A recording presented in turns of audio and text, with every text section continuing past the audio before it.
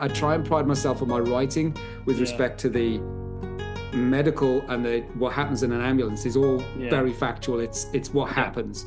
But then my characters end up on a plane and I haven't a bloody clue about flying or anything like that. And I'm Googling lots and lots of stuff to do it. But then I sort of like pitched that to a pilot and he came back and go, this can't happen, this can't happen, this can't. I was like, shit. So I did do a lot of changes that he suggested. But then I actually said, do you realize about the security issue with ambulances accessing planes? And he went, yep. It's like, I've often thought that that's a real risk because we don't get checked.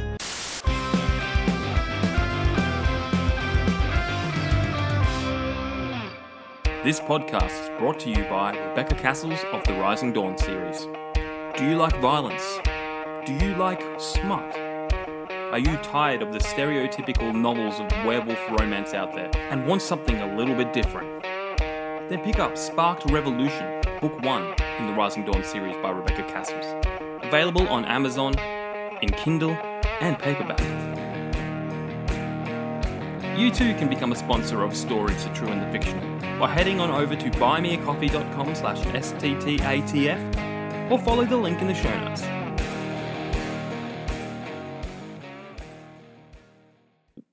Hello guys and welcome to this episode of Story Chat. Ryan is sadly not with us today, but we're going to plug on without him. I'm going to take all his favourite icebreaker questions. But on today's episode we have Harry Colfer. How are you going, mate? Good, thanks. Very good, and thanks for having me along. Pleasure.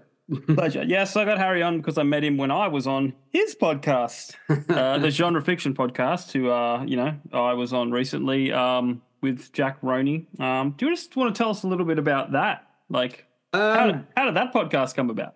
Well, basically, Jack started doing these sort of workshops where he would talk to people about how to get crime and how to get police sort of interventions correct in their writing. And so he was doing those workshops, and I sort of said, well, I've been doing in the past a talk about exactly how similar sort of thing, but with respect to paramedics and how to get emergency scenes correct, and things that people get wrong and all that sort of stuff. Mainly due to the fact that they copy things that are on TV, and those things on TV are dreadful. And one of the ones I love is the movie Flatliners, because it is so wrong on so many levels. Because you can't shock. Well, you can shock a flatline, but it does nothing. The whole idea of a defibrillator is it defibrillates, and that's not a flatline. And it was so bad they made another version of the movie. But anyway, I had a chat with him about potentially joining him on his workshops, and he was sort of saying, well, he hasn't got enough time to do his stuff, let alone bring somebody else in for a 2-hour workshop. And then we just sort of like got talking about potentially doing some other sort of another way of doing it, and then came up with this idea, well, we could do a podcast. And then we brought in Bryn, who's an army medic. And so initially we had the three of us talking, mainly chewing the fat about what books got wrong or what writers got wrong in either police, ambulance, or military sort of aspects. And so that's where it all sort of kicked off. It was mainly just three guys talking crap. And on a few occasions we did it with red wine, and that went really bad. But that's awesome. I feel like I've jumped the gun a little bit because a lot of people that listen to this podcast may not know who you are. Haven't a clue. Yeah, I'd say a lot of people haven't a clue who I am. One of my favorite questions is, who is Harry Colfer? Harry Colfer's my pseudonym. So I'm a critical care paramedic working out of Brisbane. And I came up with the idea of writing books, which we might get to later. But basically, I sort of faltered on the whole Mark Twain's advice of write what you know, and literally wrote my first book about a paramedic working in Brisbane who was pissed off with his fictional management, and he believed that serial killer was bumping off the regular patients. And so I've started writing books all around this one character working in Brisbane who's a paramedic, and I'm now up to I'm working on the fourth one in the novel series, and I've also written 32 short stories as a compendium of just sort of paramedic stories. This paramedic working in Brisbane, and they're much more. Oh, well, they all heavily rely on dark humor. So yes, I'm a paramedic who writes books. Yeah, cool. In a nutshell.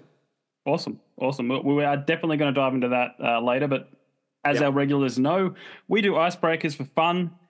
I can see from your giant smile that you are ready and raring to go. Right. So, if you could get rid of one thing in the world, what would it be?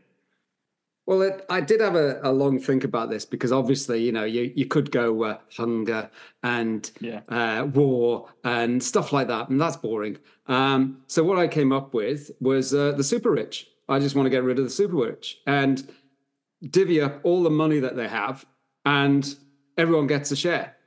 And even then, they get a share as well. But we have a sort of a ceiling on the amount of money that somebody's able to have. Yeah. Including their acquisitions and everything else, and there's a ceiling level. It would be very high, but at the moment we have such a disparity with the super rich and having so much money. And if that could all be knocked on the head, that'd be really nice. So that's. I mean, I could have come up with something a little more amusing or something a bit more sort of left field. But I think the way that humans are, we're always going to have wars, unfortunately, and so being able to get rid of the super rich would at least make us all a little bit happier, I think. Well, apart from them. Well, you never know. You never know. Because you know what they say about the rich, like money doesn't buy you happiness. It might make them all happy. I'm thinking along those lines. I mean, when people say that money doesn't buy you happiness, I just want to give it a go. I'm sure. I'm sure it won't work. But I just want to have a go at being rich and seeing whether it does make me happy. Because I'm pretty sure it would. Well, I think it's like $200 million on the lotto tonight. Apparently. So. Yeah, that would be nice. Unfortunately, the odds against it are higher than the amount of money that you get. There's this guy at my work that is just I've got to get down and do my lotto. And he's been playing the same numbers for like 20 years or something, and I'm just like, and the thing is that I could never play the same numbers because of those instances where somebody forgets to pay whatever. They've been playing the same numbers for 20 years, and then their numbers come up and they haven't bought the ticket, and that would be me, and I just couldn't cope with that sort of, oh my god, no, how can that have happened? I mean, every so often I'll buy a ticket just mainly because the missus tells me I should. And lo and behold, I waste about $10. So, well, I think the few times that I have bought a ticket, I've just won my money back, Oh, well, that's about all I've ever won. Yeah. I mean, that's better. That's like, you went, you're in it, and here's some money back. Like, it's just like, you haven't lost anything yet. Yeah. It's not a lot there. All right. Apart from winning the lotto, what's on your bucket list? Oh, right. Well, okay. This is one that we've just come to the decision today. So this is hot off the press. We're going to sell our house next year and just go traveling. So we're actually going to set up a blog called the Bucket Nomads and just go traveling and see what we can see. And with the idea of heavily on yachting and sailing. So we'll initially sort of hitchhike on yachts, which is actually a thing. Awesome. You offer your crewing services, and people need more than somebody who's going across a big ocean. They'll want more crew, and so we can sort of jump on boats and see if we can do a circumnavigation basically by doing that, but also spend a lot of time on the land. So that's one thing. But on that, my bucket list item is that there's an old thing about having a tattoo on your ankle when you go through the Neptune ceremony. So the Neptune ceremony is sailing across the equator. So when you sail across the equator, an old tradition is you go through the Neptune ceremony, which it takes different forms, usually ridicule and wearing slops and numerous other things that people throw at you and the like if it's your first go across the equator. It has to be sail. A cruise liner doesn't count. And And so I want to be able to have the right to tattoo the a turtle on my ankle, which says that you've gone through the Neptune ceremony. Awesome. And so that's my bucket list item, which I think was I'm currently a clean skin, so it'll be my first tattoo as well. That was awesome. Reminds me of that Simpsons episode with the stone cutters and the paddle ceremony. Yes. I mean, I would have had a tattoo on my foot at some other point. I was back in the dim distant past. We used to be a marine biologist, and I was volunteering doing some research on turtles on a Heron Island, and we had 3 weeks of doing what's called turtle rodeo. Now, that's an interesting pastime.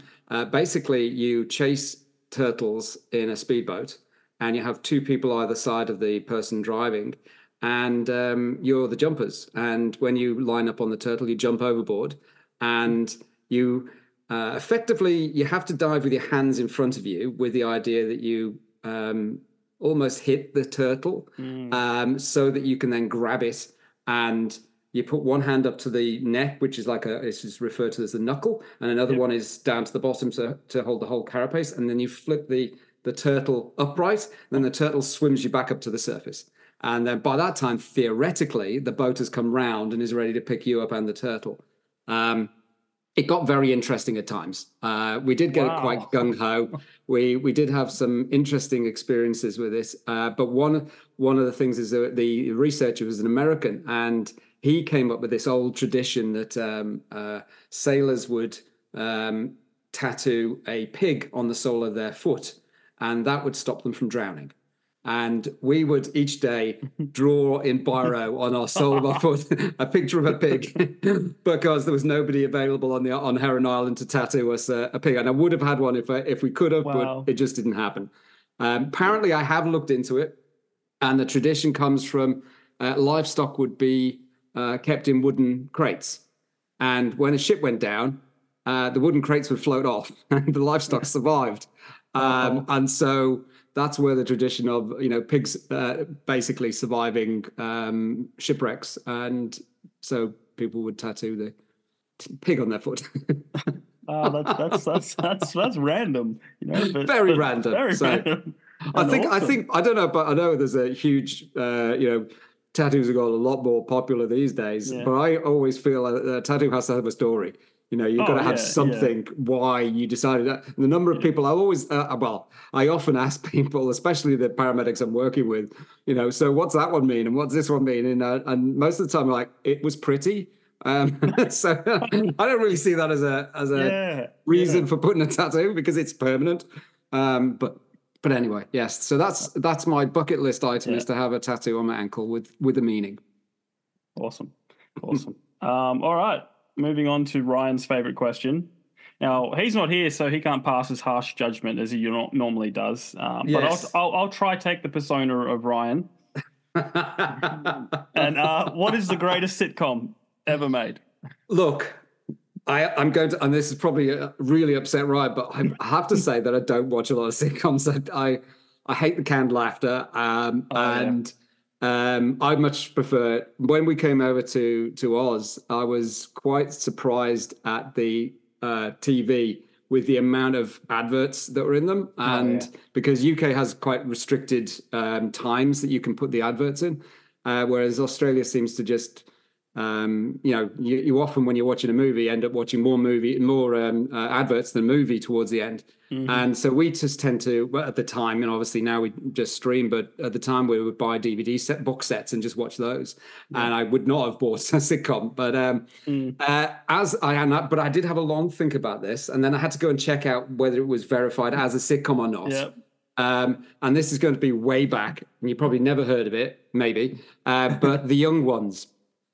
Have you heard of The Young Ones? I've heard the name, but I don't know anything about it. It's basically Ben Elton wrote it. Who has done a lot of he's done his stand up, and he's done a lot of books and a lot of other comedies like Blackadder and the like. Yeah. But he wrote this one in his young days, and it was for students in a share flat in the UK, and they would always have they're only half-hour episodes. They would always have a band on, and I think one time they managed to get Motorhead on playing in their Wow. playing in their front room.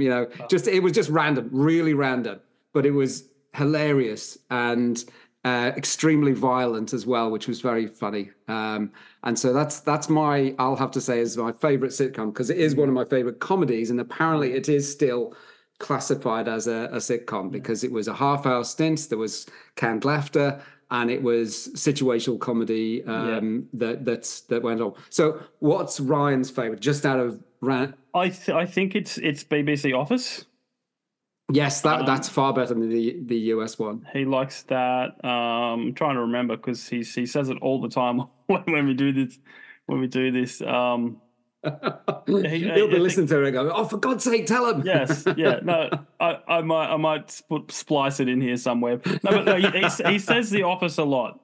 He likes both. He likes both. He loves Ricky Gervais. Yeah. Well, I would suggest that you could probably watch them on YouTube now. They've probably been uploaded to YouTube as episodes. There weren't that many episodes. No. Well, that's a staple of the British, isn't it? Yeah. I mean, there weren't. I mean, it was. I mean, everyone knows Faulty Towers. I guess that's another one. But that only had one season or something like that. 6 episodes or something. Yeah. I mean, but everyone's heard of it. Yeah. So, and IT Crowd's good. Yeah. I love that. That ran a long time, but then you go, it's only 20 episodes, but it still ran a long time. Yes, No, my favorite is Scrubs. Yeah, which you see these, I wouldn't have thought them as a sitcom, but I guess no, it's classified. It's called because you got the single cam sitcom and the Scrubs is a more newer style. There's a term for it, but no, I loved Scrubs. I just remember the surgeon or was it one of the doctors who's in the tea room pouring coffee into his to give himself a colonic irrigation. I was like, oh my God. It was actually the first medical TV show to bring in surgeons wearing masks, actually wearing. Because the reason they don't put the masks on is you can't see the actors. Yeah. But they lean so hard into that with the jokes and like the eyes and they're like one of the surgeons hitting on this guy and he's got very feminine eyes. It's like, oh, I'm sorry, man. I thought you were a girl. There was a mate in the UK, paramedic, who, how should we put it? He would always say, "Would you?" Whenever he saw somebody as we're driving along, he'd go, "Would you?" And we used to joke that, his Pudsey was his nickname. And we used to joke, "Look, mate, you would, all it requires is certain anatomy and a pulse, and you would." And anyway, one day we're driving along and he's like, oh, would you? And as we went past, it was a bloke with long hair. And I said, "Oh, I guess it's just a pulse then." Yeah. Anyway, but I could talk about Scrubs forever. I just love the writer Bill Lawrence. He's just everything he does. He did Ted Lasso after that. Oh right, okay. That's one I have is on my to watch list, but I haven't got around to watching that one. Brilliant writing. Last season was a bit, hey, how you going? Mm-hmm. But I have a friend who hates it with a fiery passion because it gets the Premier League wrong. Because that wouldn't happen. That that's typical Americans getting the Yes. Like on our last episode or episode before, he ranted for like 10 minutes on Ted Lasso. Look, I will have to. I could say that's terrible. It's creative license. It's all that sort of stuff. And being a writer, you have to have a certain amount of leniency on some of the things you say. But I'm probably the worst person to watch anything medical on the TV because I'll just say, "Oh, for God's sake," they're far too perfused to be dead. He's like, "Look, they're pink. Why are they still pink?" For God's sake, they're supposed to be dead. I think back in the 90s they call it a ziffer. What's that? A ziffer. It's like someone who sits in the movie theater and whenever something happens, they go, "Oh, a ziff." I'll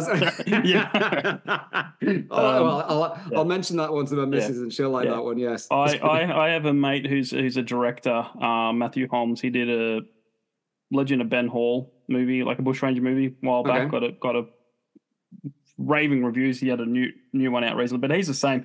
Like, so he's made this historical movie and he's like accurate to the T. but he hates watching historical movies because he's like, that's not accurate. That's not that didn't happen. That you know, and I'm a little bit the same. You know, like when I watch a true story, and then I go, oh, this is interesting. Oh, let's look into it. Okay, that didn't happen. That didn't happen. That didn't happen. Yes. There's a lot of creative license used in anything that's supposed to be historic or whatever. And I mean, the portrayal of paramedics in so many movies. Is they don't talk because if you've got somebody coming in and picking somebody up, one of your characters up and sticking them on a stretcher and throwing them in the back of the ambulance, it costs money if they speak. And so they don't let them speak. And we couldn't do a job if we don't speak. That's the thing. As you can see, I'm not exactly short in coming forward with respect to speech. And we have to ask them questions, and to find out how they're feeling, what they're, what's happened, all that sort of stuff. But every time you see them in the movies, they turn up, don't say a word, they throw them on the back and drive them in, and that's it. You'll and figure so, it out. Yes, but I think, and it's funny watching that. The fact, we're watching. Trying to remember what it was. We're watching Safe, which is on Netflix at the moment, and every time they cut to a scene of the hospital, they've obviously used the same scene. Because there's two paramedics going across with a stretcher every single time. It's the same ones. And you're like, what are they? Are they always there, just walking past with the camera? Yeah. So that happens in everything. They use the same footage. But old show Texas Ranger, Chuck Norris show. They use the same footage for every single drug bust they do in the whole series. It's the same footage. Well, I mean, obviously it's budget and stuff like that. But I mean, surely that camera would have been on that hospital for longer than the 3 seconds. Surely they could have taken the next 3 seconds to splice in for the next bit or whatever. I don't know. So, anyway. We're not TV makers. We don't know what we're talking about. All right, let's move on to the crazy one. Do you have a zombie apocalypse plan? When I said I got the box sets of DVDs and stuff like that back in the day, we've got a full collection of Walking Dead, Fear the Walking Dead, everything else Walking Dead. I've actually also played a game. It's really sad. I'm sorry. I'm gonna out myself with respect to this, but probably for the last 5 years, I've played this game on my phone because obviously you get some time to stand there, rant, and you can just sort of like do things. And it's called Last Day on Earth. And that is a zombie apocalypse game where you basically have to build your base, et cetera, et cetera, et cetera, and kill zombies all the time. So I am quite frequently... zombies is something that features a lot. I like the sort of genre of that. Yeah. And so when you said, have you got a plan? It's like, yep. I know what I'm doing. So my plan, as I have it, is I would, when you obviously get the news, I mean, reality is, as a paramedic, I will probably be one of the first ones bitten. Yeah. So I'm probably out of the game anyway, because it's always the paramedics that die first. Well, apart from the patients. But the idea would be to either get my car or steal a very large truck, drive down to Bunnings, fill it up with as many tools, as much building material as I can possibly get in there, then drive straight down to a marina, load it up on the biggest sailboat yacht I could find, and then sail out and find myself a small island somewhere, and then build myself a fortress that I can then protect, and then also grow crops and stuff like that. So there's nobody else on that island. And then I'd have plenty of warning if anyone was coming nearby, because the island's small enough to see. And so that's, I always sort of said that, zombie movies don't deal with the whole go get on a boat and disappear. And then Fear the Walking Dead did. Fear the Walking Dead did, was where they had them getting on a boat. And then all of the zombies that were floating were climbing onto the boat. And I went, didn't think about that. You're just going to get further out. They're all getting washed out in the river, and the rivers wash them all out to sea. And then there's the boats go along. They're all trying to climb back on because obviously they don't drown. But you would have thought they would have sunk. Yeah. But so, Who knows? do you have a apocalypse plan? Well, the thing is, I live in the mountains, so it's kind of like everyone that tells me, "Oh, just head for the mountains." And I go, "Well, I'm kind of pretty set where I am. I live in a town that's one road in. Yeah. I've got, albeit they're ceremonial swords on the wall, and then, I'm pretty. Have you seen the scene from Paul where the guy says, "Don't buy the sword. It's not worth the money." And then he goes to take the sword out and it snaps as soon as he goes to use it. It's unfortunately, those probably won't work in a. Yeah. I guess one thing I have noticed is that the skull strength of zombies seems to be really soft. I don't know whether that's part of the whole zombie process or becoming a zombie, but it seems that everyone can break skulls really, really easy. Yeah, well, it's. I think it's just the MacGuffin. I mean, I went to this way back, so it would have been season 6 of Walking Dead. I think it was, and they had a big season premiere at the Sydney Opera House.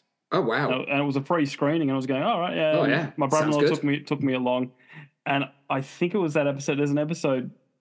Maybe that episode or close to, but the zombie extra breaks character for a split sec because he's coming through a doorway. Yeah. And it's like one of those step doorways, and you see, step over the thing carefully. It was so funny. Just because they're usually really you're not really allowed good. to do that. Yeah, it's just don't trip over. I thought that would have added to the theatrics, but it's just I'm one of these weird people that I watch extras just for fun. Yeah. It's better in older movies because the directors didn't care about the extras. They just just see so many stupid funny things, but now they actually act properly. But yeah, now they're getting paid a lot more, so they have to. yeah. So have you finished all of Walking Dead? Are you up to date? I can't remember. We got to the point with Fear the Walking Dead where they all started becoming separate movies going off, separate series going off, and we haven't yet watched those because I think they disappear off Netflix or whatever and then go on to something else, and you're like, oh, do I really have to pay this to go and watch just the rest of that? Yeah. I think we were watching them on binge because they all came out on binge, but I think we've finished them all. Yes, I'm pretty sure we have. No, I think I just gave up. I think I gave up. I watched one season of Fear the Walking Dead. Never. It's not that I didn't like it. I just never got around to. Yeah, it's actually. I think it was quite different from Walking Dead because you didn't have that main one leader that was running the whole show. Yeah. But. And it has, and there was a lot of more interesting characters in it. Yeah. So it's good, but then it at times it does get a bit silly. Yeah.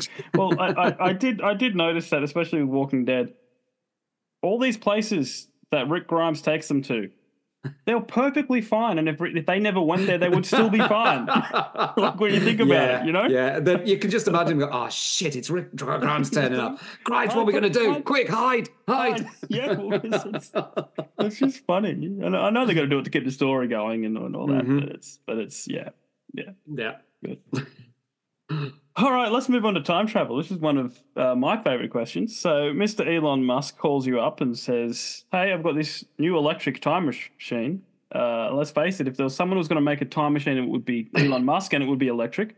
So he offers you to take it for a spin. One trip. Where do you go? What do you do?" Well, he probably wouldn't have any money left because I've already told you that all the super rich have gone. So his development has been drastically reduced because he hasn't got any money left. But anyway, so whether I trust getting into his time machine when his money's gone is debatable. But let's shelve that and have a. I did have a long think about this, and I do like the whole genre with respect to time travel. However, I do also recognize that the chaos theory dictates that if you go backwards in time, when you come forwards back into your time, it will not be the same. Yeah. There is no way adding somebody in at any point doesn't have a ripple effect that will affect the future. And so in that respect, I would love to go back and see the dinosaurs. I would love to go back and see different sort of like significant historical events. However, I would be too concerned that my presence would then alter everything forward from there, especially the dinosaurs. You do one thing there, step on because you can't walk on soil or anything without killing something. And that could have been the, precursor for whatever further down the track. And that would then be a whole sort of like arm of a evolutionary sort of process that you've just screwed up.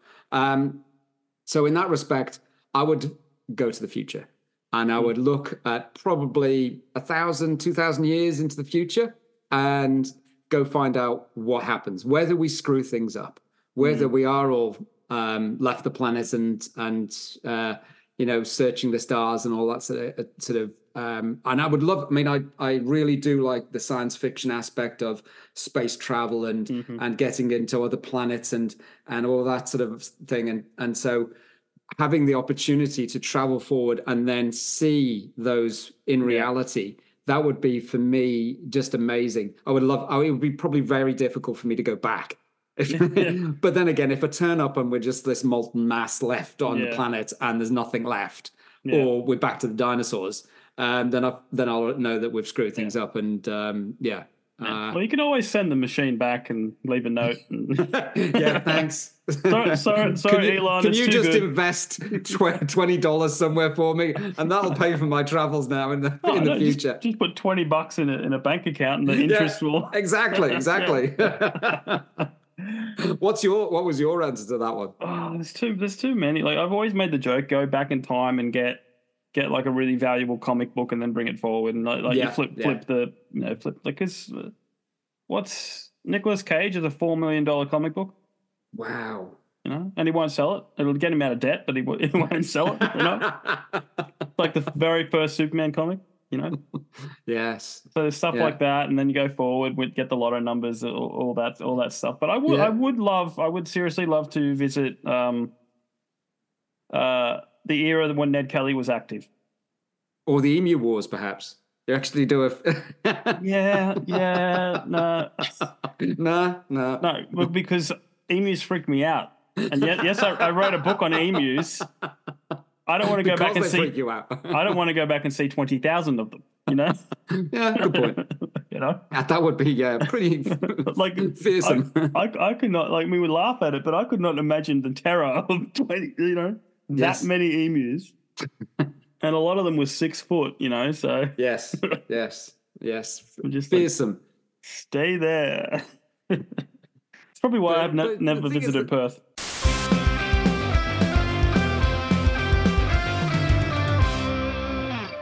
In 1932, the Australian Army declared war on 20,000 emus and lost.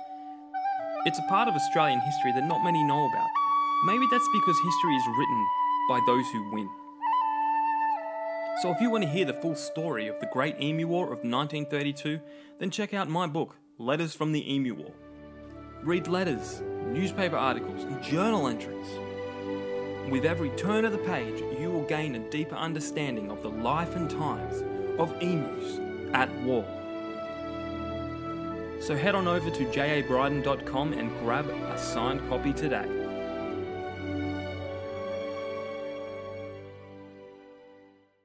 But if you go to, if you went back to those days, you'd actually see how horrible it was to live there. Yeah. Oh, yeah. No, 100%. But there's a lot of mystery behind his story, and I'd love to see that. Like, it'd be really easy to make friends with him, to be honest. You reckon? He did? Yeah. Didn't he shoot people? Yeah, not like he didn't just run around and just go bang bang bang bang. It was. I mean, and this is the divided. A lot of division around the character. It is. There's a lot of division. Like it's. I got a friend who's a historian and all that, but it's when he got hanged. He only got hanged for one of the 3 people that he killed. Yeah. And that's because the guy that witnessed it committed perjury. Like there's so much dodgy stuff around it. Like the whole point that Ned Kelly made his armor is because he didn't want to hurt people. It was all about robbing a bank and getting out of there without shooting back, and that. But it did weigh 100 kilos. But then again, he did have two guns. Yeah, isn't that the? Yeah, well, like that was the time, self-defense and all that stuff. And whether you love him or hate him, he was a remarkable, person. Right. He did. There's just all these hilarious stories. I mean, it took him 2 years to catch him. So yeah, that's same thing with Bonnie and Clyde. But there's a huge contrast because Ned Kelly's whole thing was political. It was basically fighting back against, the persecution, and that's what he said. Yeah. However you want to see it. But it's usually palm bashing though. Yeah. Well, he was Irish, It was the Irish versus the English, and when I first arrived in Townsville, this is many years ago, I was doing the marine biology. The number of times as a POM, and I was the only POM in the Hall of Residence, and I would get Gallipoli, Breaker Morant, and then all of the POM jokes and stuff like that, and you just have to roll with it, because I think that's the Australian tradition, is to see if they can needle the POM and see how they react. And I soon found out that the way you deal with it is laugh, because if you don't, you're labelled as a whinging POM, and so you have to sort of like roll with it, otherwise, you're not going to survive. Well, that's the thing. When Steve Irwin died, like I had a friend who came over from, like, his father was with the military, and his father came over. He was American, and he couldn't understand, like, because before Steve Irwin died, everyone would mock him and laugh at him, and then he dies, and everyone's like, "Oh, it's so sad that he." And this guy was like, "I don't get it." Yeah. What? Like 1 minute you're. Yes, it's that tall poppy syndrome, and he's made a name for himself, etc., etc. Sorry, what'd you say? It's the Aussie thing. Like, we make fun of people, but we don't. It's all in good heart, if you know what I mean. Like, we don't hate someone. It's just unless you're the butt of the joke. Yeah, that's true. I remember when I heard that Steve had died. And they sort of said, "Oh, Stingray," and I just went, "That's not possible." Yeah. And I said, the only way a stingray could kill somebody is if you cuddle it. Literally, there is no other way, because the barb is too short. So you have to actually get when you stand on a stingray, it flips its tail up with a barb on and jabs you in the ankle. That's the range we're talking about. Yeah. So you're standing on it and it hits you in the ankle or the lower leg. How does a stingray manage to get that barb into your chest and into your heart? And unfortunately, he must have grabbed it. Yeah. And the problem for him was his expertise was in reptiles.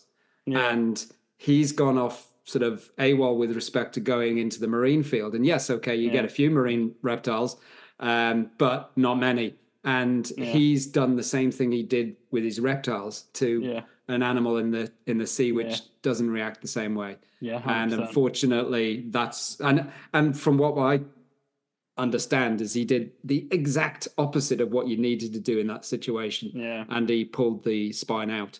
And again, it's his knowledge was reptiles, and if you were a marine biologist or somebody who knew stingrays, the last thing you'll need to do is pull that thing out, because it's serrated backwards, it's barbed. And if you try and pull it out, it rips a bigger hole than it went in. And so like an arrow kind of thing, like when the arrow goes exactly like through. that. Yeah. So it's going to rip a bigger hole out. And so the best thing you can do is you just leave it in and then deal with it. I mean, they do have venom on, but that's easier to deal with than a really great big hole in your heart, because he then had about 6 seconds of life expectancy, because it went into his ventricle of his heart, and he ripped a big hole out when he pulled it out. Not good. Yeah. I mean, I think that's the one thing I've learned from the movies, that they get right, is leave it in, like a lot. Don't pull stuff out. Yeah. For all the crazy things that they get wrong, leave it in work. Yeah. It's like. Which brings us nicely, I believe, to my book's paramedic stuff. Exactly. Good segue. I was working on it. It's almost like you have your own podcast and you know what we're doing. Well, perhaps, yes. That could have had some influence. All right. So you're a paramedic and you're an author. Like, what came first?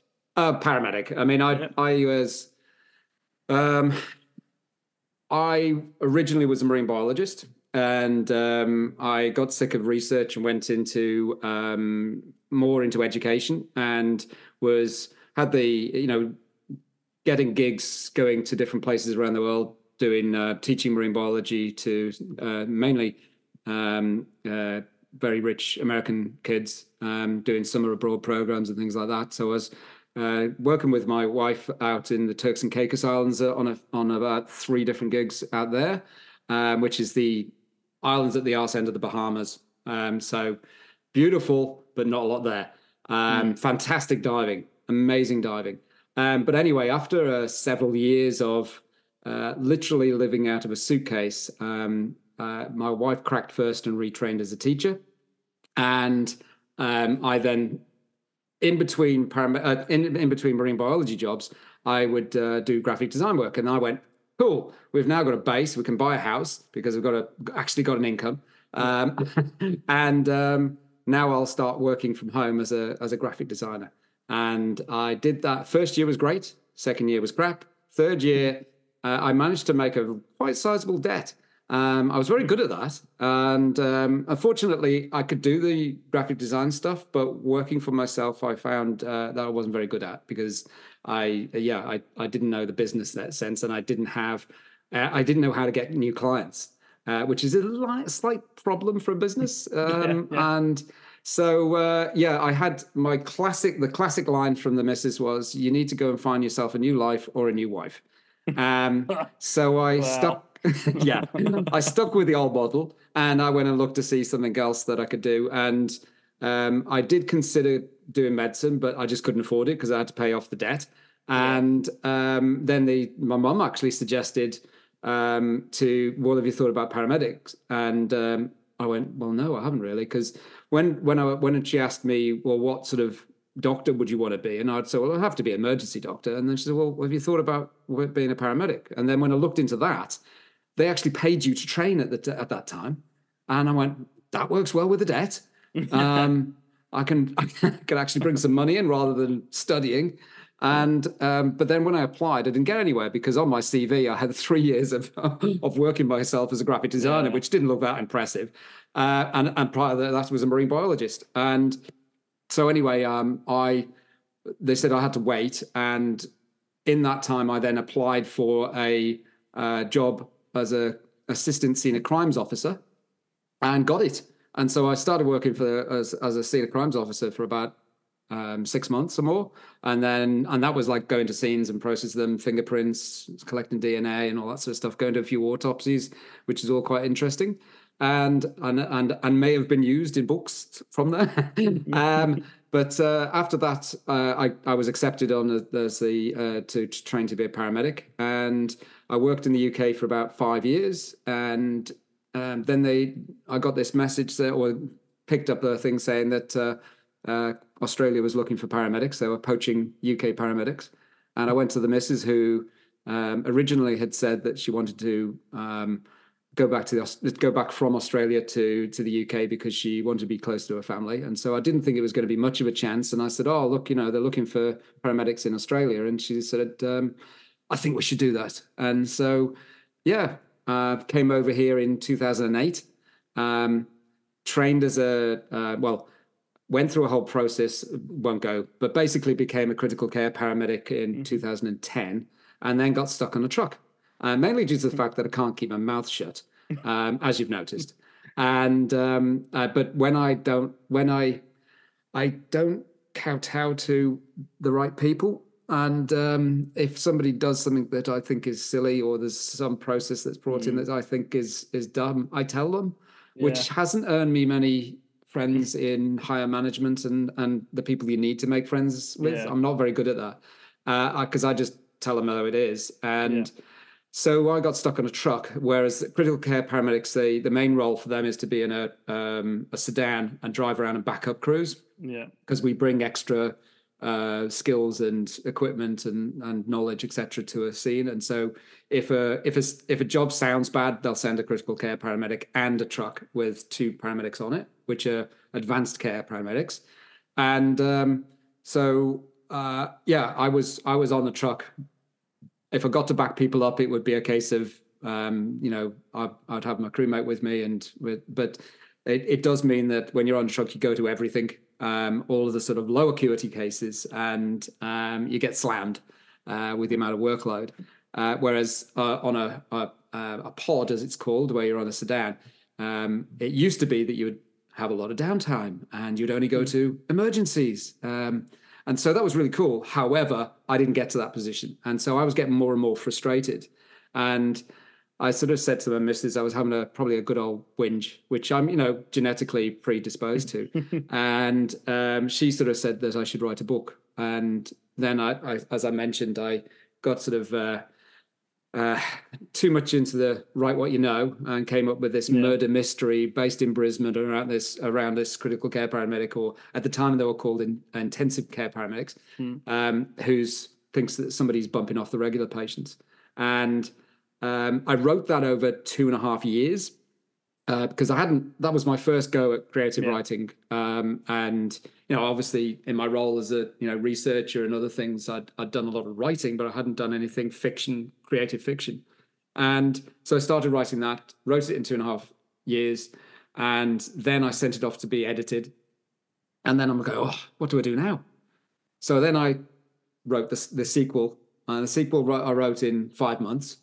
Then I started writing the next one, the third one, and I got halfway through that, and I then had this crisis of confidence as to why am I spending all my time writing if I can't publish the first book because I'm worried about what the ambulance service is going to say, because my characters may not have thought that their management was great, and it was fictional, it's all fictional, but he's not that. There is part of the story revolves around his friction with management, and it's got nothing to do with me. Absolutely nothing to do with my experience with respect to management in the ambulance service. And anyway, I then came up with the idea. The edits came back with a lot of changes, a lot of things be cut out of it, and there was all these. There's a thing in writing where you have to kill your darlings. It's known as when somebody says delete it, you delete it and you bin it. For all writers out there, don't bin it, keep it. It's digital. For Christ's sake, it's not going to take up any room. So save it, because you can keep it and use it somewhere else.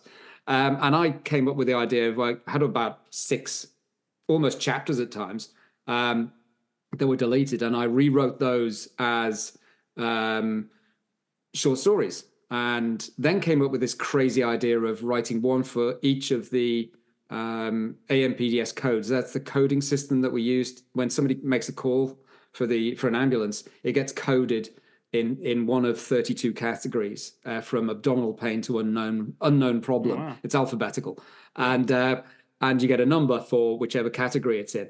And I decided to write one short story for each of the categories. I didn't do the maths, and if you think about it, 4,000 or 5,000 word short stories. 32, you've got about 150,000 words, which is about two novels worth of stories. And I'd have to come up with 32 different ideas and make sure there wasn't any crossover and all that sort of stuff. So that whole process took me about 6 years to complete. Wow. But in the interim, one of them I sent off to Adaptable, which is a competition run by the Queensland Writers' Centre. And they basically, to win, there's about 20 winners. You can't call yourself a winner. It's you're shortlisted, and all shortlisted people get to present their story at the Gold Coast Film Festival.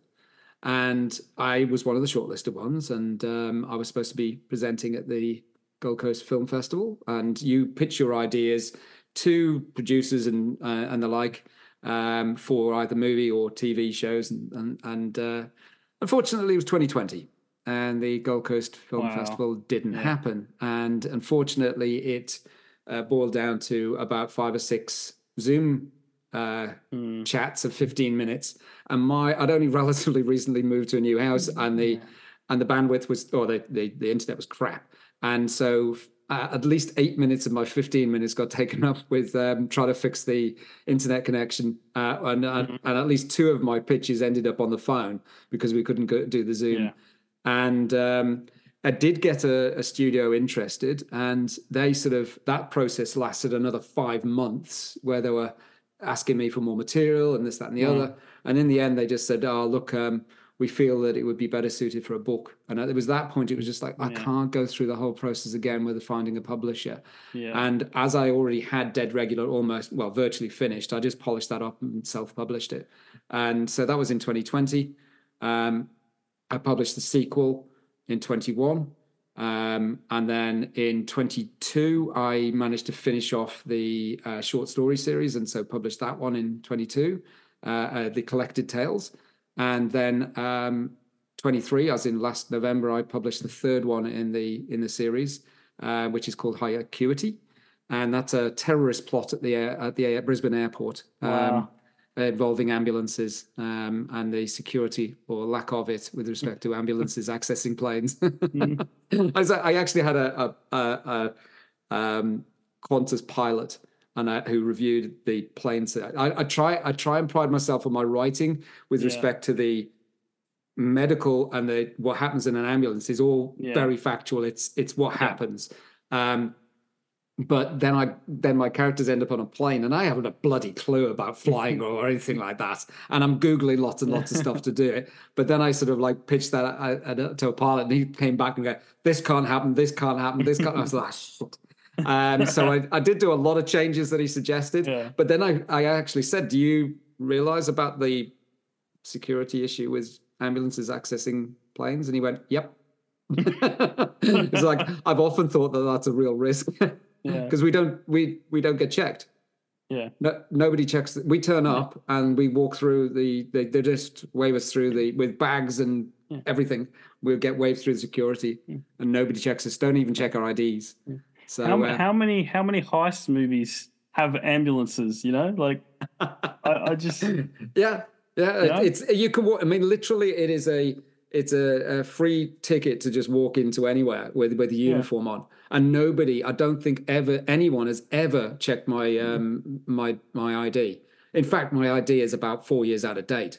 So it's just something that nobody ever checks. Your uniform is enough. So. You learned it here, folks. You learned it here. No, you learn far more in High Acuity. Believe me. Buy the book. That's better. Buy the book. High Acuity. I even remember when I was in TAFE studying music. Our teacher told us how to get into music events for free. You know, it's like just wear black and carry a microphone or a mic lead. And you'll just look like a roadie. Yep. I just go. I'm here to fix the PA. You know. Yes. Yeah. Well, that's awesome. So when you take stories, things that have happened, and turn them into stories in your book, like how much change do you actually? Oh, look, I mean, obviously, I've got to be. I mean, I did have that. I managed up until very, very recently. I've managed quite a significant buffer between my real name, my real identity, and my writing identity, which is obviously Harry Colfer. But that said, any story that I've used from my own experience and things that I've been to, I have to be very careful with respect to patient confidentiality. So generally, I have this nugget of an idea from something that I experienced. Invariably, I will change the gender involved. I'll change, obviously, the location. None of the names are the same. And then all of my fictional characters are thrown on top of that. So even if somebody was the other paramedic with me on that scene, they probably wouldn't recognize it. It's that dissociated from the reality. So it's like a scenario. You just create a scenario and then you fictionalize. And that's something. My writing's more. I mean, so many other paramedics or paramedic books and the like focus far more on the blood and gore and the sort of high intensity. Everyone's running around and stuff like that. That generally doesn't happen most of the time. We don't run. That's a one paramedic rule: is you never run. Because if you run into a scene, everyone else starts panicking. So you've got to walk in as the rock that's sort of like calm when everyone else is losing their shit. And I call it the swan philosophy, because you walk in and everything looks serene on top, but underneath your legs are going like this because your heart's going like this. But you've got to keep this demeanor in front of you to calm everything down. But yeah, I have to keep the reality of my jobs separate from what I write about, and it is definitely, there's a big difference. But what I try and do with that, with my stories, is they focus much more on the banter, how we as paramedics turn up and talk, and our talk in the cab. So it's as if you've got a fly on the wall of the cab that, and people get to see what it's like to be a paramedic. Unfortunately, you've obviously now got a lot of TV shows, the Ambulance Australia and the UK versions, which are the ones that first started off, and then there's US ones and all of those. And you can go and see what the ambulance services want you to view ambulance work as. If you see what I mean. The thing is that they're very sanitized. We watch them and just giggle because you just. The thing, for sake of argument, with Ambulance Australia, that was filmed, is it 2 seasons they've done in Brisbane? I don't know, at least one. I think they've done 2. They interviewed the paramedics. So you had to, if you wanted to be filmed, you had to apply. You then had to be interviewed. This is by the ambulance service. You had to be interviewed by the ambulance service. Make sure you were drinking from the Kool-Aid, and then they would allow you to be filmed. And so what that meant is that a lot of the scenes, they've been very sanitized. They were also had an ability to a veto to be able to say, no, you can't show that, or no, you know, that has to be cut out, and the like. And so with my books, because they're fictional, I can say it how it is. Obviously you've got to, I understand it's a big organization, and they've got an ideal of what paramedics do and say, and they can't have the public realize that we actually make jokes about the patients, because that would just look really bad. And we make jokes about everything. It's constant. That'd be like a coping mechanism, wouldn't it? Yes, it is, but you can't film it. Because you're just you're just like these callous bastards. It's like, how can you be laughing about that? And sometimes I'll be telling a story, and I start laughing, and everyone in the room just is silent, staring at me. And then I realize, oh God, I'm not talking to paramedics. And it is very much a very, very dark sense of humor, and the logic behind it is that. If you can dissociate yourself from what you've just experienced and make fun of it, it separates your psyche from what just happened, and you can compartmentalize it and move it along. And that's very important for a paramedic, because basically we can go to some really confronting scenes and then dump the patient off, and immediately 30 minutes later you're out on another job, and your focus has to be on that other patient, not the one you've just dropped off the hospital that's got really mangled or whatever, or there's been some really sort of horrible scene, and you have to be able to remove your mind from that and move on. And the way we do it is just by belittling it and making fun of it, and thereby weakening its confrontation within your mind. Any job that you go to that's confronting, you will get flashbacks, you will get things you see, and they can be I think I said in my book somewhere that it's only I guess it's some form of post-traumatic stress, but I guess it's not really PTSD if it doesn't stress you. So if you allow it, if you can make a way that it doesn't stress you, then you can at least separate that off. And the best way that we do it is by talking about it and repeating the same stories over and over again about our jobs. We used to do that back at station, where we would talk through jobs. So, I've just been to this one, and obviously there'd be a lot of humor, involved as well. Now we're never at station because the workload is just ridiculous. And so we end up now at the write-up room at the hospitals. That's where we tend to stand around and chat then, or when on the ramp. But obviously, you've got to be a bit careful because if you're on the ramp, you can't have those sort of conversations in earshot of other patients. You have to be very careful. Also, we go to. I'm not laughing. I'm not laughing. That wasn't a laugh. We go to say a cardiac arrest, and the patient dies or stays dead, should we say? Because otherwise, and we go outside, and then we've got to have a debrief and sort restock the vehicle and all that sort of stuff. And we end up making jokes and laughing. And we're outside, and we've got to, sort of like I've got to be the one who's supposed to like watch and go, no, guys, we need to be on the other side of the ambulance because they're going to hear us, and it's not going to look good, No. But it is something that I've tried to encapsulate that in the books, but in a way that you understand why we do it. And not, there are some very confronting scenes in some of the books. The biggest one is, or one of the ones is the prologue of Dead Regular is quite confronting. There was a paramedic who came to me and it just went, "You've encapsulated all of my fears from my 30 odd years in working as a paramedic in one scene." And it was so confronting. I've had other paramedics that I gave the manuscript to, and they couldn't get past the prologue. And they just went, "No, I can't do this." So as long as you get through the prologue of Dead Regular, you'll get through the rest of the book. That'll be the test. That'll be the test. So do you get many paramedics and medical people reading your books? Yes. Yeah. That at the moment, that's probably where my biggest market is other paramedics, or other paramedics are buying the books to hand to relatives and friends, so they go, "This is what it's like." It is. This is, although it's encapsulated in a murder mystery for the first one and a thriller in the second one, which is based up on Mornington Island, and another thriller with the high acuity with at the airport. The banter and the jobs that we go to was all. There was one in high acuity which one of the paramedics came over to me and said, "That scene, I was falling about laughing, but also grimacing at what was happening."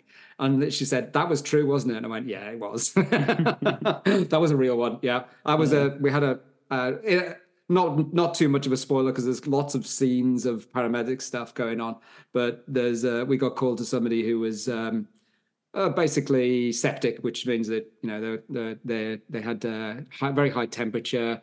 They're quite sick, but they'd been left in a seat for 2 days.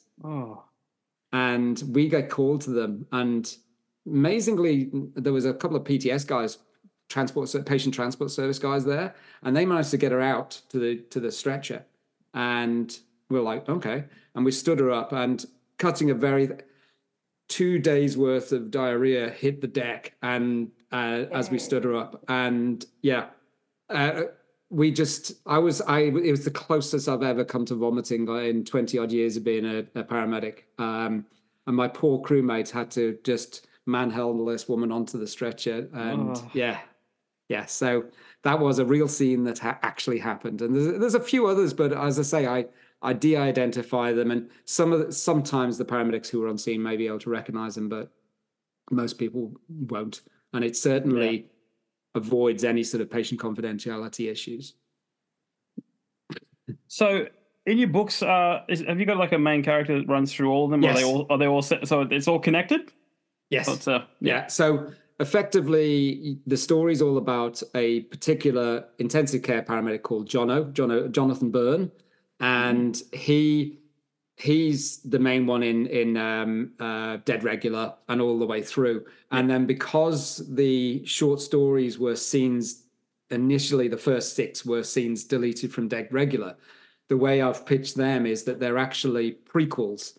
So the 32 short stories that I have written in that one all occur in the year prior to or coming up to the start of Dead Regular. So the 32 short stories are in that year or that 6 months or so, all based in 2012. And then dead regular, follows on a year later is beneath contempt, and a year later is high acuity. And the reason, I started writing in 2012, so that sort of made it logical to base it then. But the reason is that, and it's something that I tell people who want to write emergency scenes, is you have to be aware of your time and location with respect to medical interventions. Things that we were doing in 2012 have changed to what we're doing now. Yeah. And that just happens in medicine. It's evidence-based medicine. We make changes to how we treat different conditions. And so at some point you've got to draw a line in the sand and say, yep, this is when it happens and this is how, and then I can work out what drugs were being used and, what interventions were available and that sort of thing. And so I set it at that time. And also it gave me a buffer with respect to criticism in the fact that, I could be saying, you're picturing, you're portraying things that are really wrong. And you go, well, yeah, but that was 10 years ago. It's all good now. It's all changed. Yeah. We're all it couldn't possibly be happening now. Man, you've thought of everything, haven't you? I try, but I probably haven't. A long time. It was only a couple of years ago where I actually put a face to Harry Colfer because I was required to supply a photograph to a competition I'd won. Oh, wow. And it was just like, oh crap. And now if you do a Google search for Harry Colfer, my bloody picture comes up. So that's sort of like blew the water out of me with respect to my anonymity. And and since then I've sort of become less worried about it.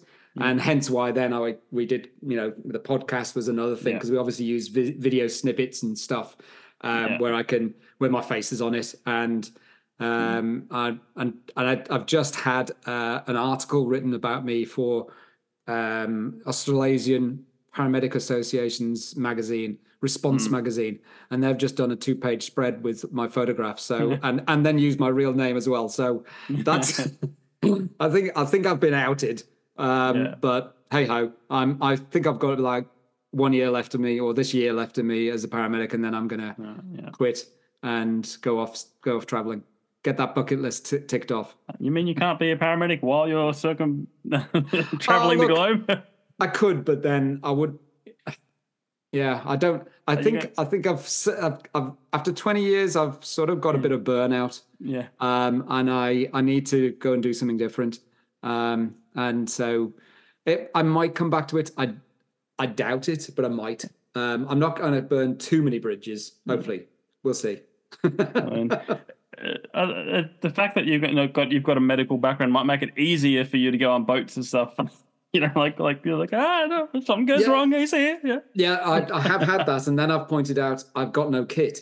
So as long as you've got a kit, it's like I need the ambulance. I need all the shit in the ambulance to actually do something. It's just me standing there. Like I do remember I was on holiday in Portugal once, and this woman collapsed, and there was all these people around her, and my wife's like, go and help, and I'm like, oh, okay, well, whatever. And I wandered over and I said, hello, what's the problem? And they start talking to me, and I'm just looking at them blankly because I can't speak Portuguese, and I'm like, yep, not a clue. And then I'm trying to ask, doing a bit of pidgin Portuguese of a few words that I knew, and eventually worked out she was suffering chest pain. And then I'm like, great, can't do anything for that either. And then the next thing, somebody turned up in a car. They bundled her in a car and drove off. And I'm like stood there like going, well, that was a lot of use. So yeah, there is limited things you can do without the kit to actually do interventions. And obviously I'll probably be one of the few boats when have my own boat. I'll probably be one of the few boats that'll have a defibrillator on it. Yeah, because those have become much cheaper now. And so for a few $100, when you're talking anything on a boat costs a few $100 at least, starting point. And so having your own sort of defib on board a boat is probably quite a nice thing to have. But yes, I might have a reasonable first aid kit to be able to access. But unfortunately, all that stuff starts weighing. And so if you go walkabout, carrying all of that gear is just not on. I mean, when I turn up as a primary, turning up to say for a cardiac arrest, and we haven't got a the primary means I'm the first one there, and you've got no backup crew or they're off, and there's CPR in progress. I have to carry. This is when I was on the pod.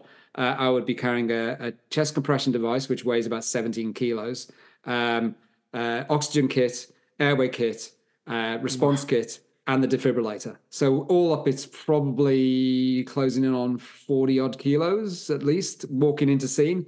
And then you come to the first doorway and you can't get through. And you're like, you have to walk through sideways, get through the doors and that, and then dump it all down and then actually start trying to work on the patient. So yes.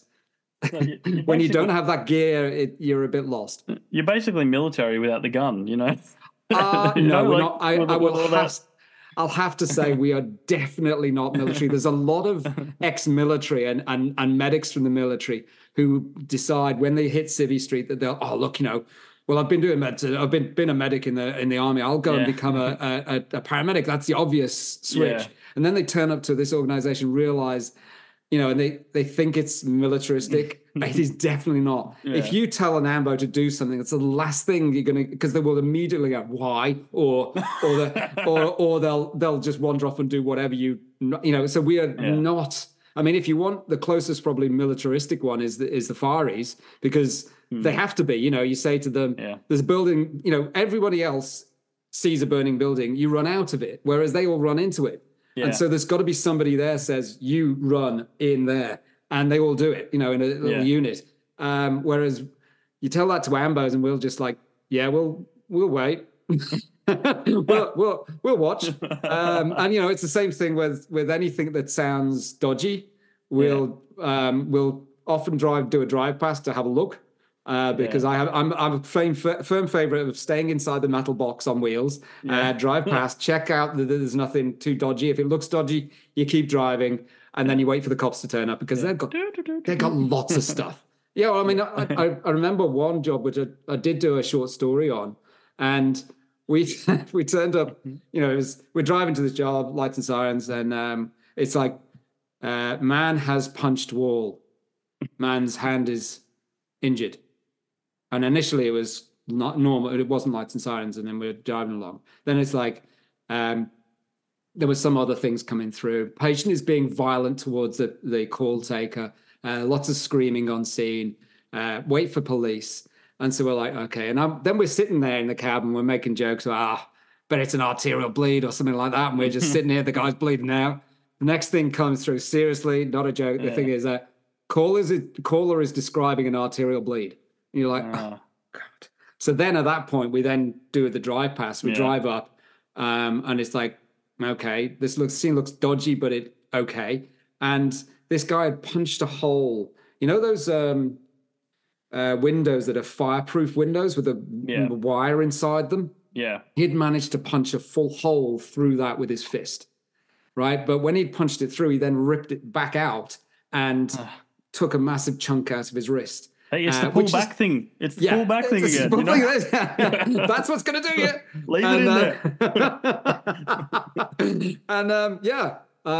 I open this door and there's like a foyer bit with staircase going up, and there's 3 people lying there, one holding a towel around this guy's wrist, another one screaming, and I had nowhere to put my bags because there was so much blood. And that was just like a load and go. We just grab him, try and put a tourniquet on, throw him in the ambulance and drive really fast to sort this out. But you can end up sort of sitting there waiting for the cops. And then when you hear something, you go, let's just go and have a look, see if it's safe and check it out. So, So what's next? Are you still writing? Have you got a long list of stories you're thinking about doing, or? Very long list, because that's what our other genre fiction podcast. That's one of the constant advice for writers is that write down your ideas, because you need to keep an eye, because you'll forget them. And then sometimes you go back. I go look at my ideas list and go, oh, that's actually quite good. I like that one.